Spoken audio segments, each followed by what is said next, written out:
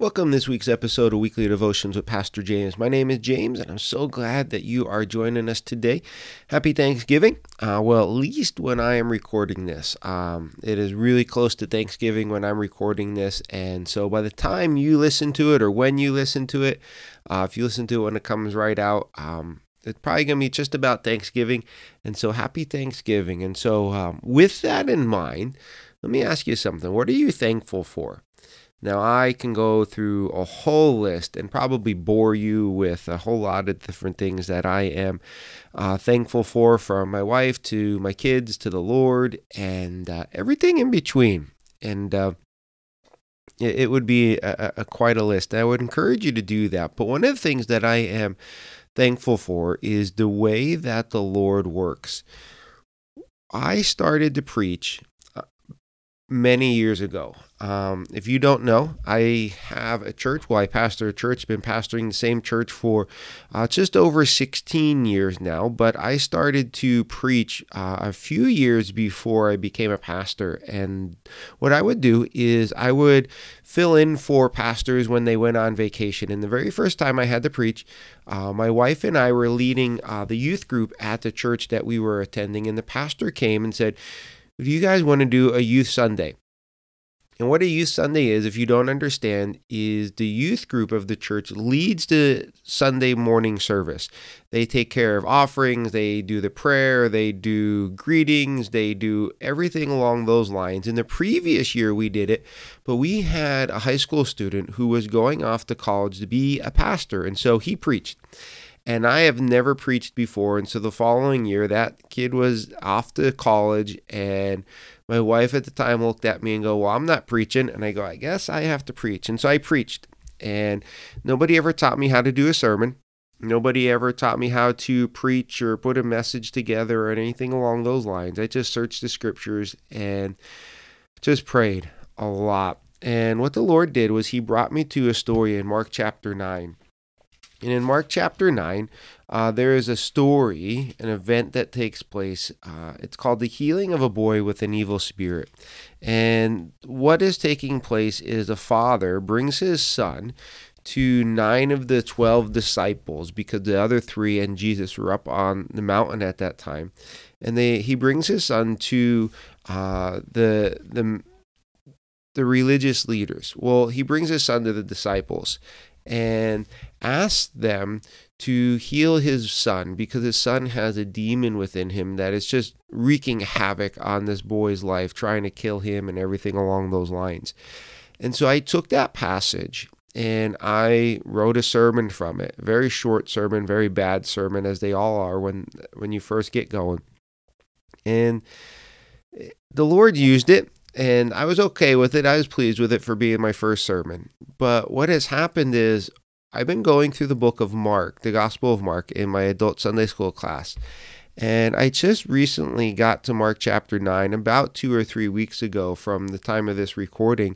And I was teaching through Mark, and I got to Mark chapter 9, and I haven't really spoke on Mark chapter 9 or preached from Mark chapter 9 since many years ago. And my life has changed since then, because I now have a son who has a 100% fatal disease.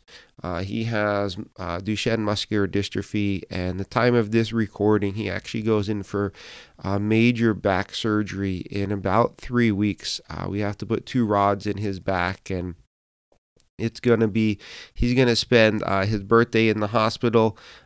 Christmas will be him just laying in a bed, not going anywhere, nothing along those lines. And so this passage has become a little bit more personal to me, other than it just being my very first sermon. And I wanted to share with you just 2 things from this section of scripture that hopefully would encourage you, but also give you something to be thankful for about Jesus, or with Jesus, however you want to word that. And so let me set this up for you really quick. And it's simply this. Jesus and 3 of the disciples have been up on a mountain, and it is known as the Mount of Transfiguration. Jesus transforms, shows his glory, if you would. And while that is all going on, and they're coming down the mountain, the 9 disciples are at the bottom of the mountain, and a father brings his son to the disciples and go, "Can you heal my boy? Can you drive out this demon?" But they can't, and we won't get into the reason why they can't in this episode, but they cannot have this demon leave the boy. And so that starts an argument between the religious leaders that are there going, "Why can't you do this? If you can't do this, then Jesus can't do it either." And it's all a con and everything along those lines. And finally, Jesus gets there. And Jesus goes, "Well, what's going on? Why are you arguing?" And the father goes, "I brought my son to your disciples to heal him because of the demon that's in him. It just seizes him. It throws him to the ground. He foams at the mouth. He gnashes his teeth, becomes rigid." He goes, "I asked your disciples to drive out the spirit, but they could not." And so Jesus says a couple things and asks for them to bring the boy to Jesus. And at this, the demon throws the boy down to the ground like he always does, and he starts rolling around, foaming at the mouth. And Jesus looked at the father, and he goes, "How long has he been like this?" And that question baffles me in some ways. Why would Jesus ask how long this boy has been like this? If Jesus is God, wouldn't he know? Wouldn't he know how long this boy has been like this? And on the other hand, does it really matter? The father's asking Jesus to heal his son. And Jesus is like, "Well, how long has he been like this?" And for a father with a son that has something going on that is like taking his life away, I don't want somebody to ask me how long he's been like this. Just, can you heal him? And if you can, just do it. And so this question really gets to me. And I think Jesus does it to show his compassion. And what I mean by that is this. I think Jesus wants to hear from the Father. I think Jesus wants to meet the Father in his pain and in his hurt. I think this question comes from the compassion of Jesus. There are times where Jesus wants to meet you in your pain, and there's times where Jesus wants to meet you in your hurt. But you won't meet him there. There's times where Jesus wants to meet you and give you healing, to work in you, to work on you, but you won't meet him there. There's times where Jesus comes and he asks questions like this to probe our heart, to probe our feelings, to get us to be vulnerable before him. And as a father with a son that, I don't have my son doing what this son did, but I have a son who battles something every single day that is health related, that is taking his life away. That Jesus wants to meet me in that area, that place. And to do that, we have to be willing to open up. We have to be willing to allow Jesus to ask us questions, but for us to answer them, to open up with the pain and the hurt and the difficulty and the hardships and the pain and the emotions, and allow Jesus to enter into that area in our lives. And that's why he asked these questions. That's why he asked the Father this question. He's asking this father this question not because Jesus doesn't know how long the boy has been like this. He's not asking the father this question to, determine if he can heal the boy or not. Jesus is asking the father this question to see if the father would allow Jesus into his pain, into his hurt, so that Jesus can start to heal. You see, this event that takes place, it's not just the healing of the boy, because Jesus will heal the boy. We won't get to that, but Jesus does heal the boy, but it's more than Jesus just healing the boy. It's Jesus ministering to the Father as well. And we don't see that. And so what Jesus does with you is he tries to get into meet you in your pain and meet you in your hurt. Will you meet him there? And it's one of the things that are painful and difficult, but we need to be so ever thankful for, is that Jesus is willing to meet us in our pain, to meet us there, so that he can start to do a work within us in our deepest pains and our deepest hurts if we allow him. And so that was the first thing I want to give to you. Maybe, hopefully, it will encourage you. Maybe something to be thankful for, that Jesus meets you in that deep, deep place where you don't always let people in. And then he goes on from this. And the father answered, he goes, well, from childhood. He goes, the demon has often thrown him into the fire or water to kill him. But if you can do anything, take pity on us and help us. And notice what the father says to Jesus. He goes, if you can do anything, have pity on me. Have pity on us and help us. Get that? If you can, not if you, not will you, not could you, but if. And Jesus hears that word if, and Jesus says a great line in Mark chapter 9, verse 23, he says, if you can, said Jesus, everything is possible for him who believes. And immediately the boy's father exclaimed, I do believe. Help me overcome my unbelief. Jesus called him out because of it. The man goes, if you can, and Jesus is like, what do you mean if? And the man comes back very fast. He goes, I do believe, but help me. Please help me. This man has faith in Jesus. That's why he's there. Jesus doesn't tell him that he's faithless. And so we know that this man has some faith in Jesus. But get the picture of where this man has been. He's been to the religious leaders. He's been to the doctors of the day. He's had this person or that person say something to him about what he can do to heal his son. He's looked in the mirror and go, what am I supposed to do? How am I supposed to take care of him? He's come to the disciples of Jesus who have up until this point healed people and drove out demons on their own, but they can't do it. And so this man has tried so many things. He's talked to so many, and he's just run down, and he's so exhausted. I don't know if you've ever been there. I've been there. We're just exhausted, that we've been all over the place, and we believe in Jesus, but we still have doubts. We still have questions. And what Jesus wants from this man here is for this man to be open and honest with him. The father asked Jesus to help him in this and with this.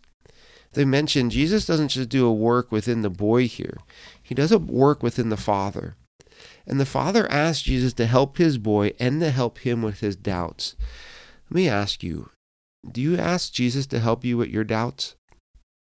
Do you ask Jesus to help you with the things that you're really, truly struggling with on an internal basis that maybe nobody else knows about, and that you're just struggling? You see, we often think that we shouldn't be asking Jesus to help us with our doubts and our struggles, but that is exactly what this man does. And you know what Jesus does? He meets him there. He meets him there. He has compassion on the man. He doesn't call him out or say you're faithless or you're worthless or, anything along those lines. He meets the father there. And the father is blessed by it. Jesus goes on to heal the son. But I often think of what the father went on to do. And what Jesus did within that man. Meeting him in his pain and in his hurt. Helping him with his doubts. Are you seeking Jesus truly from your heart, asking him to help you overcome the doubts and the questions that you have? I know you have them. We all do. We don't want to admit them. I wrote a book titled Where is God in Father's Love? Where is God in the Storms of Life? And a lot of that book was just me trying to process everything that took place with my son, and that is taking place with my son, and just trying to seek God in all of it to help him, to have him help me process everything. So you could be thankful that Jesus will meet you in your pain, that he'll meet you in your doubts and your hardships and your difficulties. And don't get me wrong, Jesus meets us in our joy and our happiness and all those moments as well. Don't get me wrong, he meets us there and he rejoices with you. But in light of this passage, he meets us in our pain, and he meets us in our hurt and our confusion and our unbelief. and he will enter in and meet us there. And he will do a work within us, and he will help us to overcome the doubts. He'll help us to process the emotions. But we need to come to him, and we need to ask him about it. So let me ask you, are you doing that? Are you bringing it all to the Lord? Are you seeking him in all of it? Are you thankful that he is meeting you in those situations? I'd love to hear from you if you have a story like that, if the Lord has met you in your life like that. It'd be a great encouragement. And I pray that this is something that allows you to be thankful for God, but also to help you move closer to Jesus. You don't have to be afraid to move closer to Jesus. He'll meet you where you are. You don't need to be afraid. I pray that this has been a blessing to you. And if it has, you could connect with us. You can go to guardingthewell.com and you could find a blog there. You could find the podcast there. You could find ways to connect with us. You could even find the books that I've written. But you could just reach out to us at guardingthewell.com. Or if you just want to email us, you could do so at guardingthewell.gmail.com. And at gmail.com, and we'd love to hear from you. And pray this is a blessing. Pray that you and your family have a great Thanksgiving. If you're listening to this right around Thanksgiving time, but we pray that you would move closer to Jesus and allow him to work in your life the way that he did to this father and with this father. You take care.